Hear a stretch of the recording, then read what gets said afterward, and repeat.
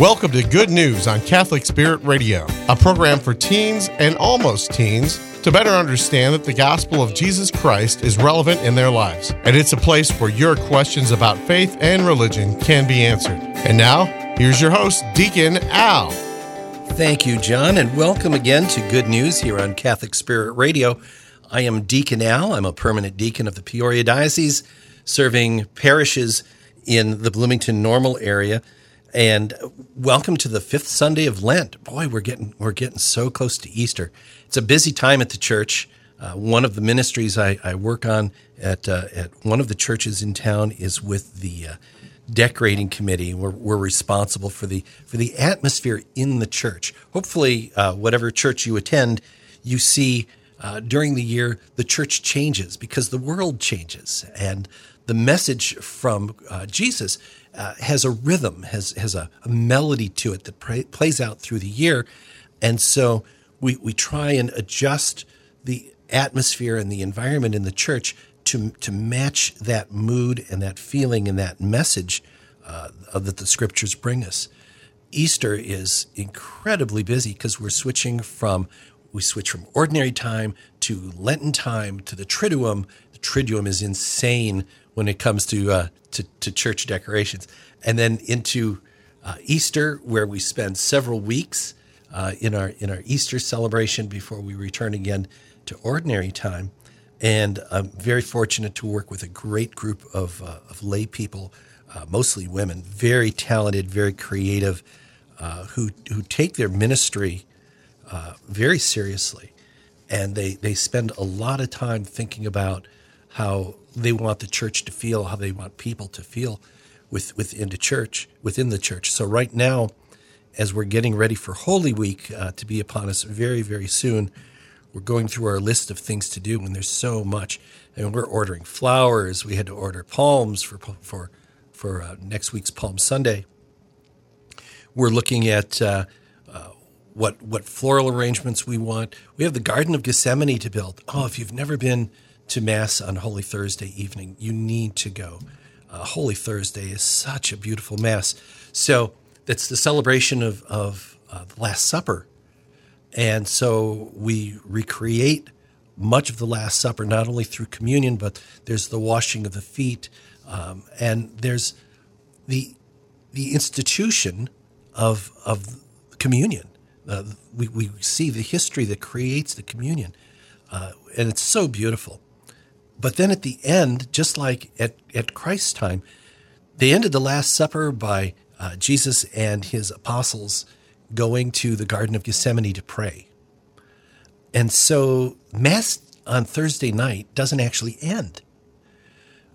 At the end of communion, Jesus travels. Just like he traveled from the upper room to Gethsemane, Jesus begins to travel. He leaves the sanctuary and he travels through the church in the monstrance, not only the monstrance, but also in the excess of the communion host, the Eucharist, gets paraded through the church over to an area of the church separate from the altar area where a beautiful garden has appeared.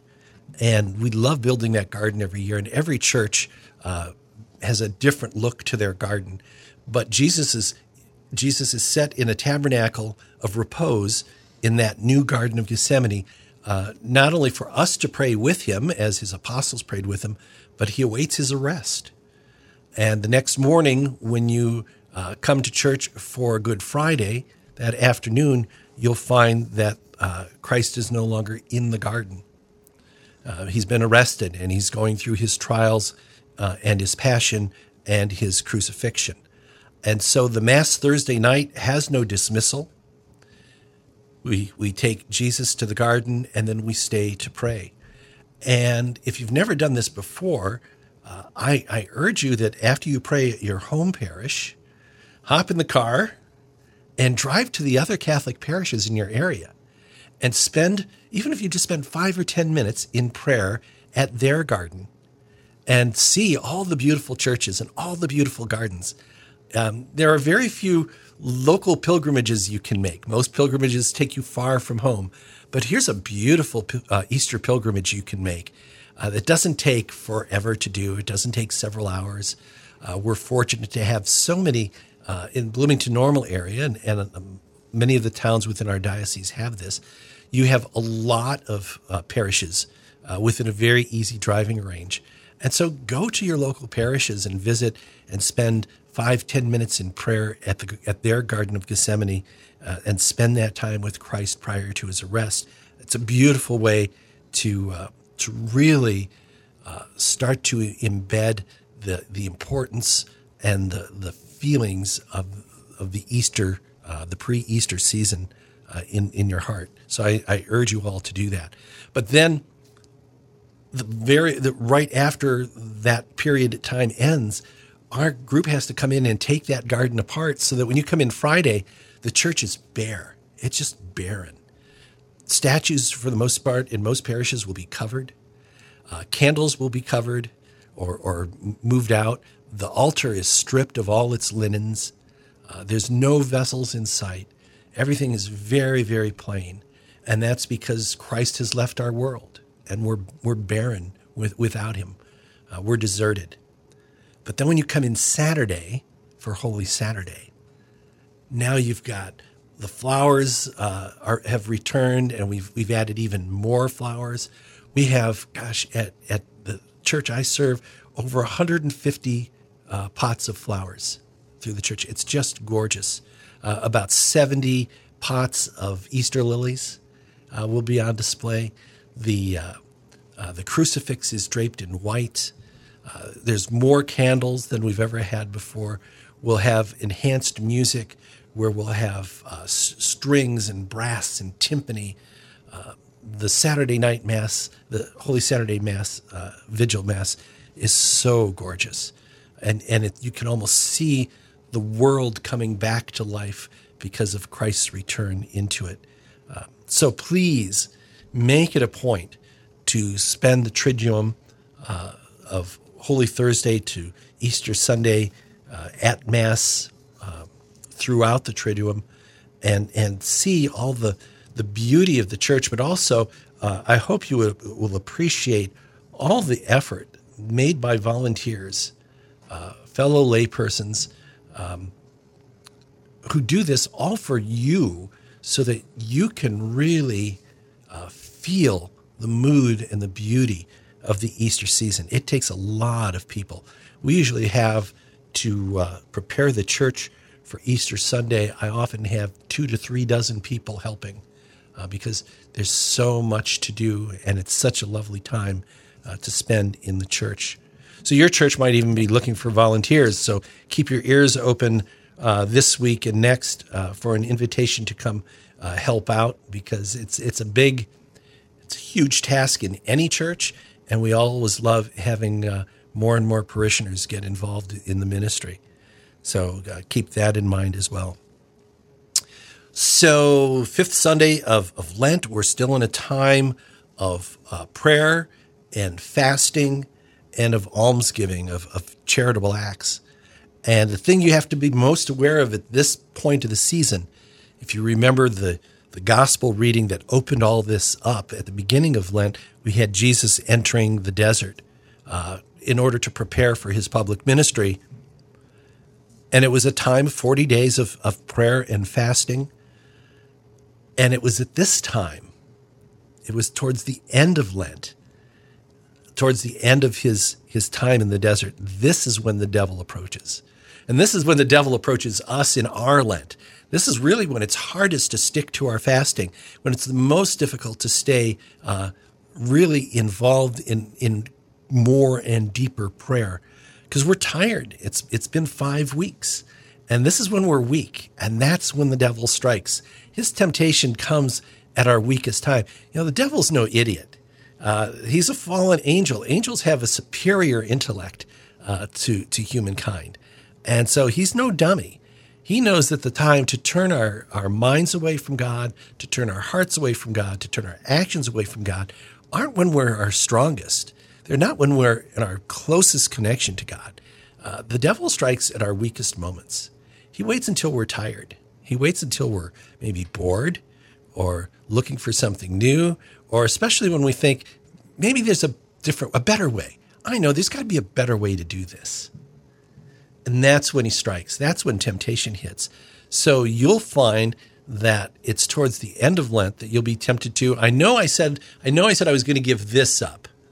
I wasn't going to have any coffee for Lent. I wasn't going to drink any or eat any chocolate for Lent, or I wasn't going to look at Facebook. Whatever it is you gave up, this is when it gets tough to stay on it, because this is when we start hearing that little inner voice saying, you know what?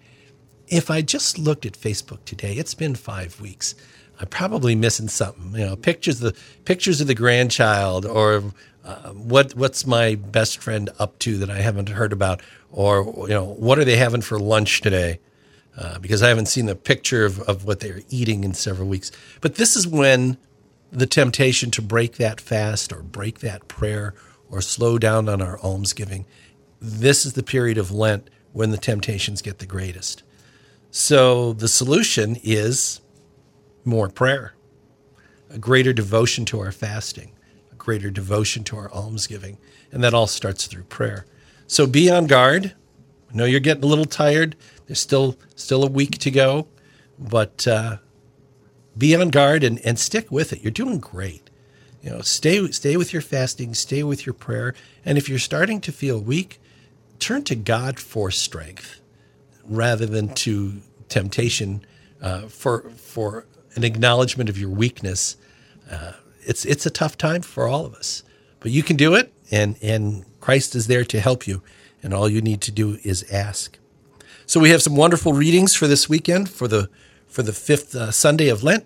I want to remind you, if you'd like to be part of the program, if you're a high school student and you love your faith and you would like to be join me here in the studio at Catholic Spirit Radio, we would love to have you come join us. So you can reach us at Good News at CatholicSpiritRadio.org. Maybe you have a question about Catholicism or about Christianity or the differences between the Catholic doctrines and the doctrines of other faiths. Maybe you just want to dive a little deeper into your own knowledge of your Catholic faith. You can write us again at Good News at CatholicSpiritRadio.org. We'd be happy to answer your questions here on the air. So we have our readings for this weekend, for the fifth Sunday of Lent. Our first one is from the prophet Isaiah, and Isaiah is again talking to the people of Israel who are heading into the promised land. And God speaks to them, and this is what he says. Thus says the Lord, who opens a way in the sea and a path in the mighty waters, who leads out chariots and horsemen, a powerful army, till they lie prostrate together, never to rise, snuffed out and quenched like a wick. Remember not the events of the past, the things of long ago, consider not. See, I'm doing something new. Now it springs forth, do you not perceive it? In the desert I make a way, in the wasteland rivers. Wild beasts honor me, jackals and ostriches, for I put water in the desert and rivers in the wasteland for my chosen people to drink, the people whom I formed for myself, that they might announce my praise. The word of the Lord. So God's reminding the Israelites not only what he's done for them in the past to secure their safety and open up a new way for them to travel in order to get to the promised land, but he reminds them to remember what's happening, because this has never been done before. What I'm doing for you has never been done for another people. And all I ask in return is your acknowledgement that I care this much about you, that you realize who I am and what I've done for you. And happy to do it. Our next reading is from St. Paul to the Philippians. And Paul writes, brothers and sisters, I consider everything as a loss because of the supreme good of knowing Christ Jesus my Lord. For his sake, I've accepted the loss of all things, and I consider them to be so much rubbish, that I may gain Christ and be found in him, not having any righteousness of my own based on the law, by that which comes through the faith in Christ, the righteousness from God. depending on faith to know him and the power of his resurrection and the sharing of his suffering by being confirmed to his death, if somehow I may attain the resurrection from the dead. It is not that I have already taken hold of it or have already attained perfect maturity, but I continue my pursuit in hope that I might possess it, since I have indeed been taken possession of by Christ Jesus. Brothers and sisters, I, for my part, do not consider myself to have taken possession. Just one thing, forgetting what lies behind but straining forward to what lies ahead, I continue my pursuit toward the goal, the prize of God's upward calling in Christ Jesus. The word of the Lord. So, like in our first reading, Paul's putting the past behind him and saying something new is happening in my life now. And he considers everything else that's happened in the past as rubbish, as worth forgetting about, throwing away, and not even thinking about. All that he cares about is moving forward in his relationship with God through Christ. At this point of his writing, Paul's imprisoned. He's lost everything, including his freedom. And yet he doesn't feel like an imprisoned man because of his relationship with Christ. And all he wants to do at this point is, one, tell others about Christ, and two, prepare himself to hopefully, through a similar resurrection, be with Christ again. And so he's informing not only the church that he's writing to, but he's informing us. Forget about your past sins. Forget about what you've done wrong in the past. That's rubbish. That's gone. That's old stuff that we've thrown away. And we are renewed through our baptism in the love of Christ. And I think that's important for us of all ages, whether an adult or a teenager. I remember as a teenager, your mistakes really stand out in your life. You think, oh, why did I do that? Why did I say that? Why did I behave like that? Not only years ago, but just yesterday. Why did I say that in front of her yesterday? Why did I act like that in front of my friends yesterday? There's a lot of things we regret. Regret is pointless. And Paul says, past is past. Don't worry about your regrets. Hope in the future. Look at what's coming up next. And look especially at your relationship with Christ, because that has a tendency and a promise to affect everything else in your life. Whatever you're having hardships in, it's temporary. Christ is eternal. So don't worry about the mistakes of the past. Focus on the journey ahead, and think about, even with the errors of your past, think about all the graces of your past.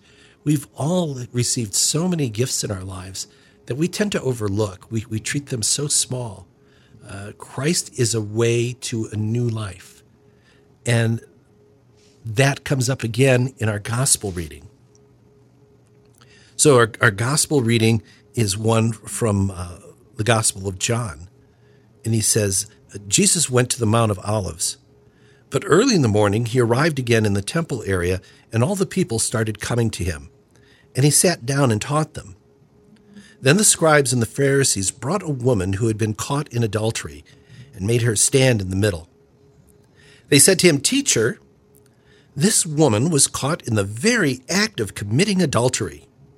Now in the law, Moses commanded us to stone such a woman. So what do you say?" They said to him to test him, so that they could have some charge to bring against him. Jesus bent down and began to write on the ground with his finger. But when they continued asking him, he straightened up and said to them, "Let the one among you who is without sin be the first to throw a stone at her." Again, he bent down and wrote on the ground, and in response, they went away one by one, beginning with the elders. So he was left alone with the woman before him. Then Jesus straightened up and said to her, "Woman, where are they? Has no one condemned you?" She replied, "No one, sir." Then Jesus said, "Neither do I condemn you. Go, and from now on, do not sin anymore." The Gospel of the Lord. It's a great story. They're all great stories. Think back over your school years for a moment and picture some of your teachers. Our best teachers were not necessarily the ones who dazzled us with sparkling banter, great classroom control, or even superior knowledge. They may have had those skills, but what makes them stand out is the way they were able to help us have moments of recognition, their ability to help us internalize what we were being taught. Today's gospel shows Jesus once again being the consummate teacher. He could have offered his learned opinion about the law and allowed the woman to be stoned when caught in adultery. He would have been met with intellectual and blindly obedient defense of the law, and the woman would have been dead at his feet. He simply could have directly accused everyone in the crowd of being a sinner, but that wouldn't have helped them turn away from what the law allowed. Besides, they were determined to trap him in what he said. They weren't interested in prosecuting the woman. Their goal was to prosecute Jesus. After all, she was the one caught in her sin, and isn't it interesting that they only caught the woman? Now think about this. They caught her in the act of adultery, which means there was a man present. Where's the guy? They chose to only prosecute the woman and bring her before Jesus. There's an interesting theory as to why that is. So if she were indeed a prostitute, it's quite probable that the man who was with her when she was caught wasn't the first time that he came to see her, and perhaps he owed her some money for her services. Well, in Hebrew law, if the person you owe money to dies, the debt is canceled. So how convenient would it be for this man to have been caught in adultery with this woman, and only she gets prosecuted, and that way his debt to her is cleared up. Just a little side note that something that different biblical scholars argue about. People always get intrigued by what was it Jesus wrote in the sand. There's a movie, one of the movies of King of Kings, where what he's writing is the sins of the people who are gathered around ready to throw the stone. And that may be true. That would be an interesting twist. But Scripture doesn't actually tell us what he wrote. I'm wondering if perhaps he isn't just doodling in the sand. You know, he isn't just drawing little figures in the sand, little designs. And what he's doing is allowing things to calm down. Rather than race into an answer or become excited, excite the crowd more than they already are, he gives them a few minutes of silence, a little bit of meditation time, a little bit of cooling down time, a time out, as it were, before he speaks. And then he does a great moment of teaching.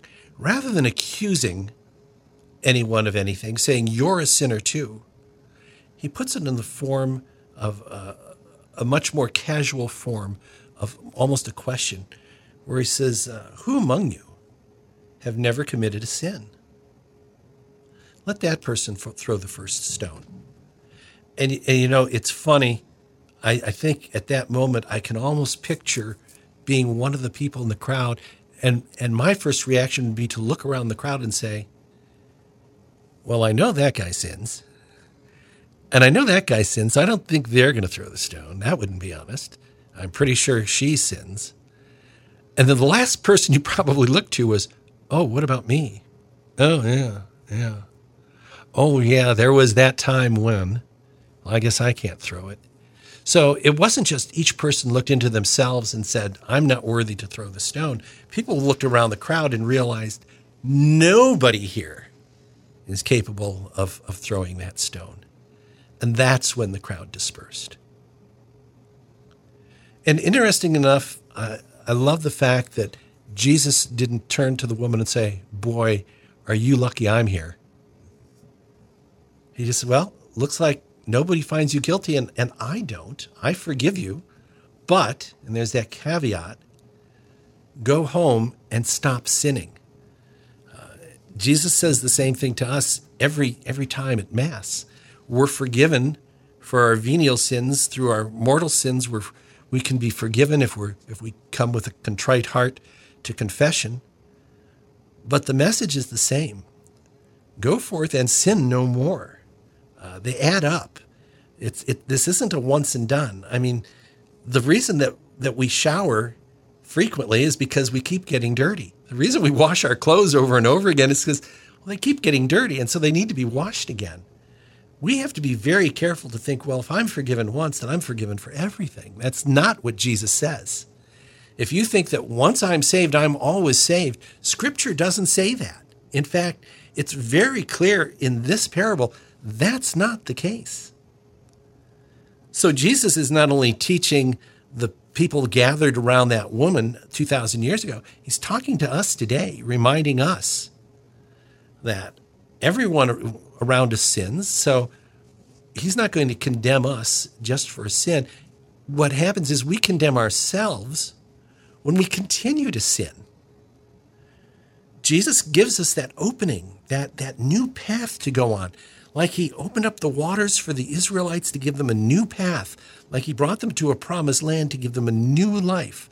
Like Paul talks about in the Corinthians, that everything in the past, as far as he's concerned, is rubbish. The only thing that matters is his relationship with Christ today.